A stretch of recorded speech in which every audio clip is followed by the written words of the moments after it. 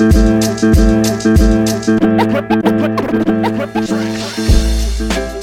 right, Buffalo Bills fans, welcome to another episode of Breaking Buffalo Rumblings. Anthony Marino, happy to be here with you once again, talking everything Buffalo Bills.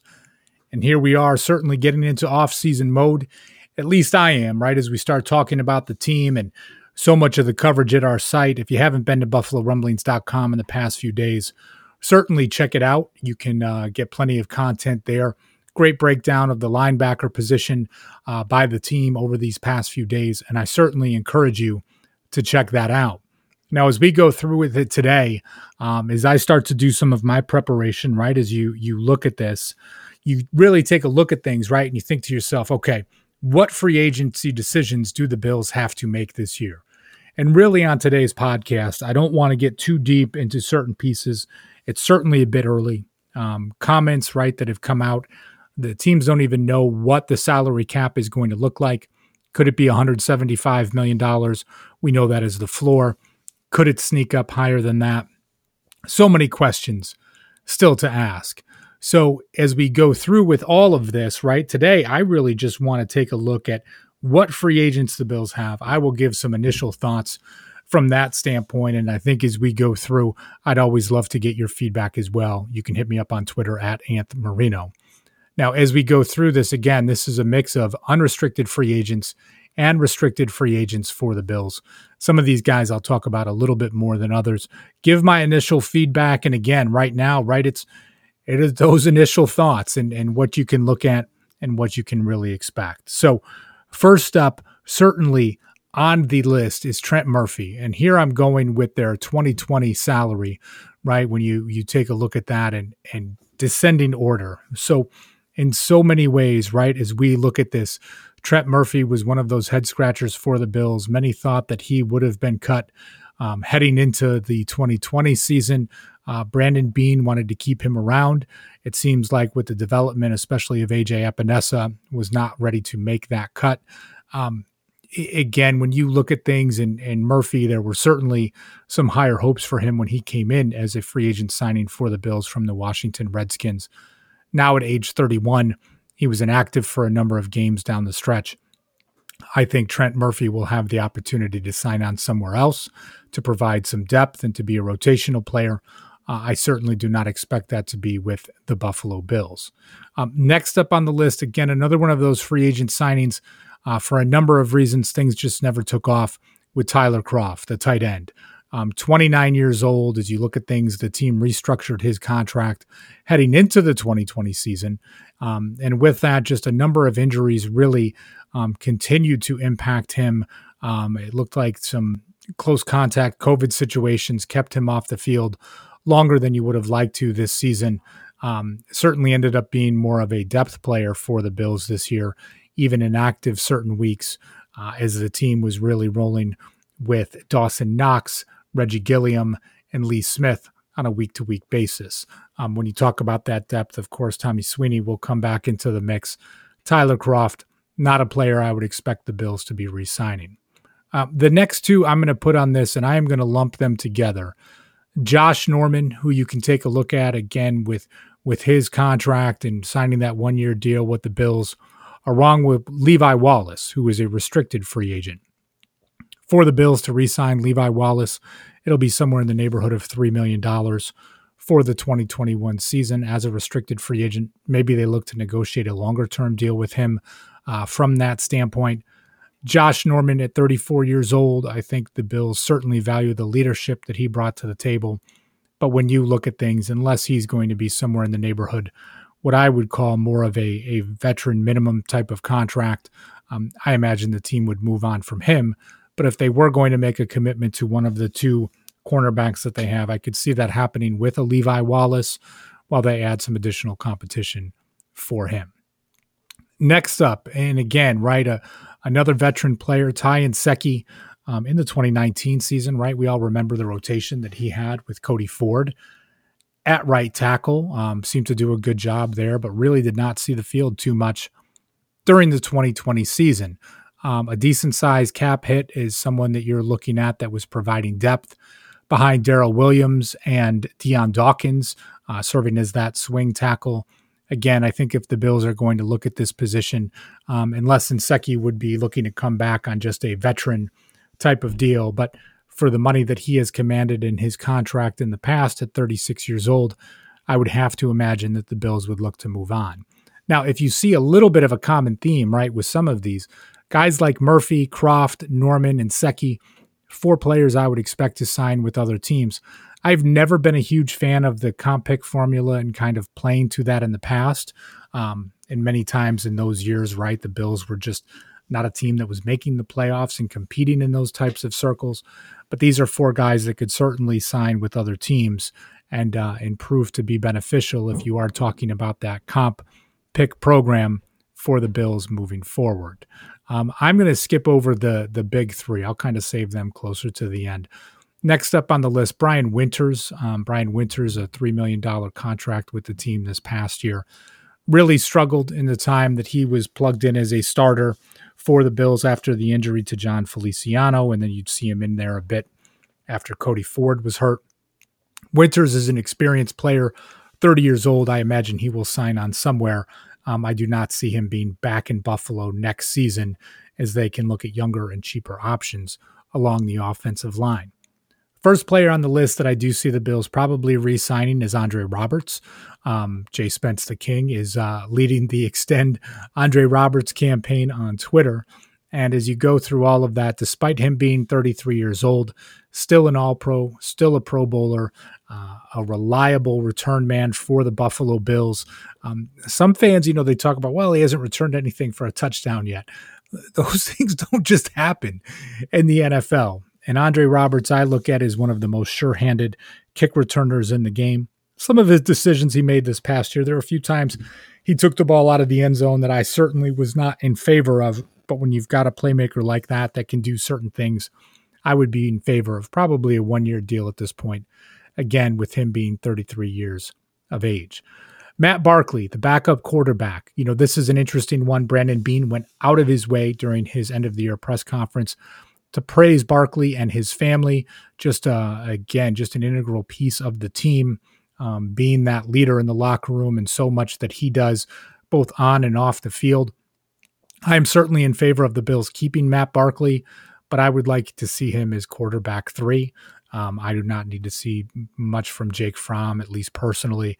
And if the team was going to add another veteran quarterback that could maybe be more of a capable fill-in, heaven forbid if anything were to happen to Josh Allen, from my standpoint, I would be in favor of that.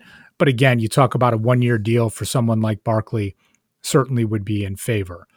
Next up on the list, Taiwan Jones, 33 years old, valued as a special teamer. As we go through with this, and I'll lump him in with the next guy on the list, TJ Yeldon, right? You had Jones at $1.75 million, Yeldon at 1.6. You look at this, right? Yeldon doesn't give you anything on special teams. Jones doesn't give you anything on offense. Is there a way that the Bills can combine these two into one? Maybe bring in that veteran running back that can contribute on special teams, fulfill both of those roles, give you a little bit more flexibility with your roster spots. Maybe if you want to add an additional wide receiver, someone along the linebacking core. For me, I would not be surprised if both Jones and Yeldon were not on the team.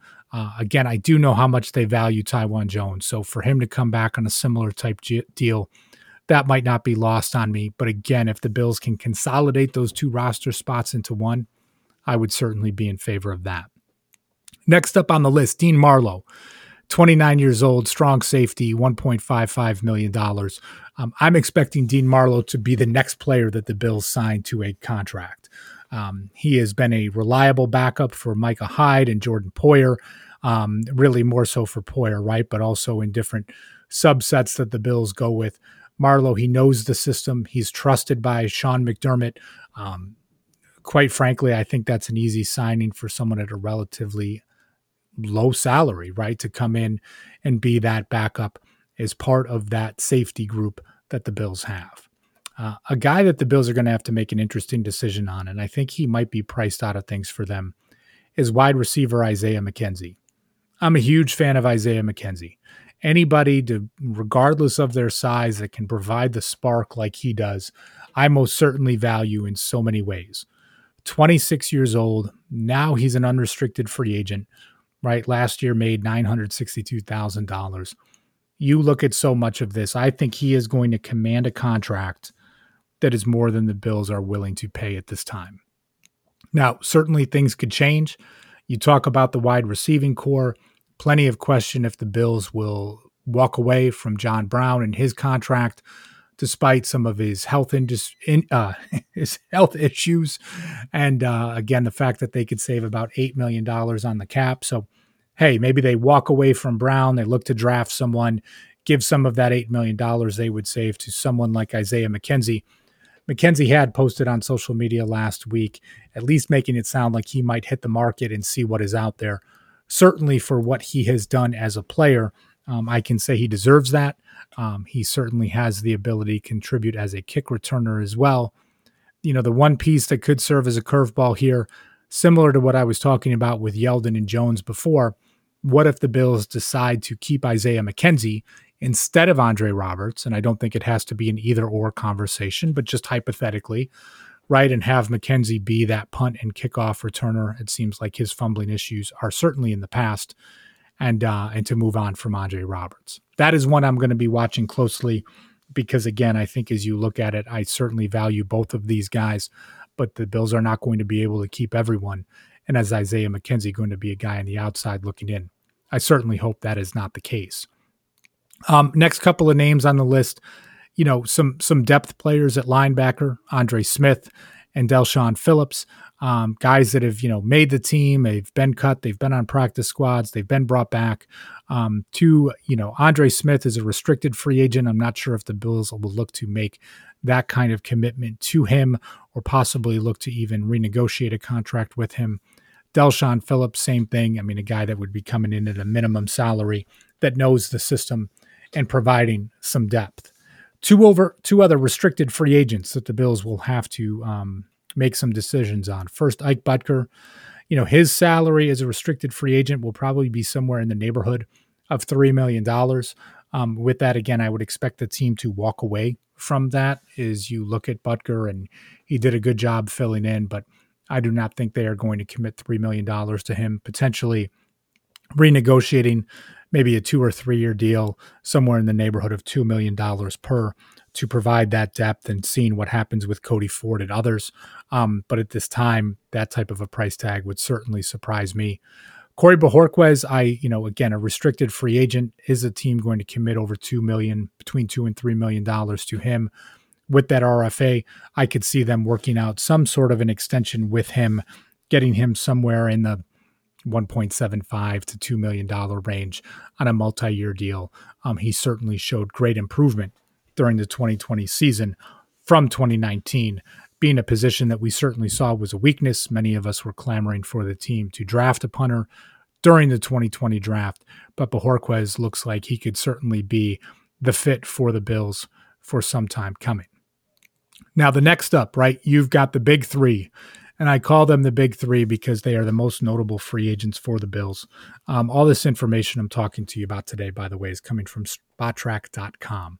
One of my favorite sites when it talks to free agency, just pulling up contract information.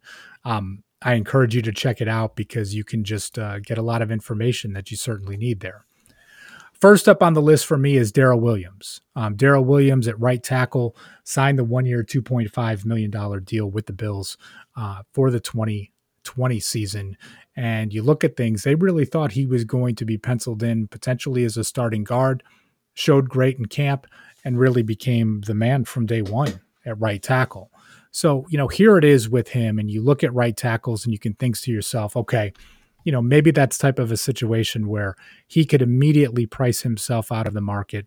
But I do think Williams' age, right, where he's going to be 29 years old for the 2021 season, some of the different injuries that he has dealt with, that puts him in the situation where he's not going to be commanding those $10 million plus type of contracts, but more along the lines like someone like a Mitchell Schwartz, right? 3 years, $24.5 million, or Morgan Moses, who signed a 5-year deal, just around $38.5 million. Spottrack projects Darrell Williams, his average annual salary, around $7.8 million, Maybe the Bills doing even just a 2-year deal with him to see what he still has. From that standpoint, when I look at a number like that, locking in your right tackle position, and I say this because then you can also look at the domino effect and say, okay, then you can keep Cody Ford at one of your guard positions. And again, if you're walking away from someone like Ike Boettger, I look at the $7.8 million. I think that is a good fit for a starting right tackle to have that stability, right? Those two bookends opposite each other with Dion Dawkins starting at the left side. For me, I certainly take a look at this, and I know others might disagree with me, but if I look at that price tag and if that does hold true, I'm probably prioritizing Darrell Williams over the other two free agents at this time, based on the position that he serves, based on the market value. And when we get into the other guys, you'll kind of get where I'm going here. So let's go next to John Feliciano. John Feliciano, beloved in Buffalo. You look at so many of these pieces and just what he has meant, kind of a fiery leader along the offensive line. And of course, I would love to see the Bills bring him back, right? I'd love to see Feliciano and Ford be your starting guards, to really look at things and have Mitch Morris as your starting center. And again, Dawkins and Williams as your two tackles to have that continuity heading into the 2021 season, I think would be important. Here's where I'm scratching my head a bit, though.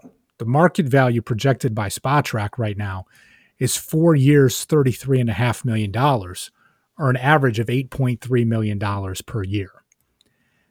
As I take a look at that, right, and again, I mean, you've got Feliciano. He's going to be going into year 29 of his career as well.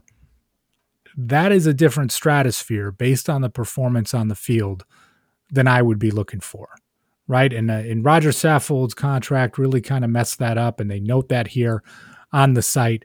Now, if he were to sign something more in the neighborhood of something like James Carpenter, and I think this is a good example, right? A 4-year deal for $21 million, $5.25 million per year, right? So, I mean, here's a guy, a former first-round pick for the Atlanta Falcons. If that was the neighborhood you're talking about for Feliciano, I'm probably okay with that. Once you're getting into $8.3 million per year on an average basis, that is outside of what I'm looking at. Now, again, this is a projection. You never know what can happen. I truly think the Bills value Feliciano as a leader, his flexibility where he is truly that backup center to Mitch Morris, who's had issues with concussions and things in the past. So I could totally see them wanting to commit to him. But when you talk about that type of a number, for me, that is where I would tap out if you're talking about $8.3 million per year. And again, I should say this. I want to see all three of these guys back in Buffalo next year. There's no question with that. But I guess as I have to try and prioritize things based on what the cost could be, again, is it that situation where the Bills can say, listen, we're not going to be able to afford Feliciano at $8 million per year. We've got a Cody Ford. Let's spend that money on Darrell Williams on a shorter term contract. And maybe you do bring back an Ike Boettger, right? It's something around $2 or $2.5 million per year. Draft a rookie in the second or third round that you can develop, provide some competition, and look to backfill there. So finally, the big one that comes up, and I was talking about it before, right? When you look at BuffaloRumblings.com over these past few days, plenty of coverage of Matt Milano. Just will the team be able to re-sign him? And as you go through with it more and more, I am losing confidence that the Bills will re-sign Matt Milano. And for those of you that have followed along with me for a while, I was on with Joe Marino before the season started, right? My hot take was the Bills would extend Matt Milano before they would Dion Dawkins. Well, I was certainly wrong with that. And here we are heading into the offseason, and there's plenty of question that Milano is going to be commanding top dollar as a free agent. Now, here's a guy, right, a fifth-round draft pick, certainly has earned the right to test the free agent market, to take a look at things and see what he can command. Of course, again, we talk about the salary cap. If it is at the floor of $175 million, what type of market will really be out there for him?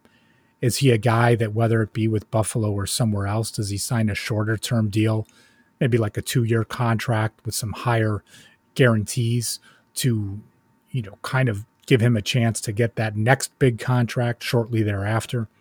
The tough thing is with a guy like Milano is just the injuries that he has dealt with in his career. We've talked about it enough on the podcast. All Bills fans are well aware that the team had looked different when Milano was not in the lineup, albeit AJ Klein did really turn the corner in Milano's absence after a few weeks with some big-time struggles there. When you look at someone like Matt Milano and that he's going to command somewhere around $14 million per year, I do not think he will be back in Buffalo. I think the team will make the commitment right to the younger player in Tremaine Edmonds, who is 4 years younger than Milano. Again, a player that they drafted, a player that they are committed to. But at this time, to make this commitment to Milano under these circumstances, and I say that again, knowing that the expectation was the salary cap would be around 210 to 215 million, and now it might be 175. The Bills' hands are tied, and they might have to roll into the 2021 season without Matt Milano. AJ Klein is a starter, and again, investing a draft pick to bring in a rookie. There's certainly some talented linebackers in the 2021 draft class that can come in and be that eventual starter. This is something that we will certainly monitor. We've talked about it enough. As again, we expected, at least I expected that extension to have come sooner rather than later. But right now, you're looking at somewhere in the neighborhood of 4 years, $56 million. Once you talk about those guarantees and what that can look like, with each passing day, I am less and less optimistic that Milano will be back with the Bills. I certainly hope he will be, but at this price, I can't imagine it happening. And as we look at it, right, when I talk about the prioritization for me, Darrell Williams in the neighborhood of $8 million on a 2-year deal, that would probably be the most realistic. Second up, Matt Milano, because he is such a valuable piece to the defense.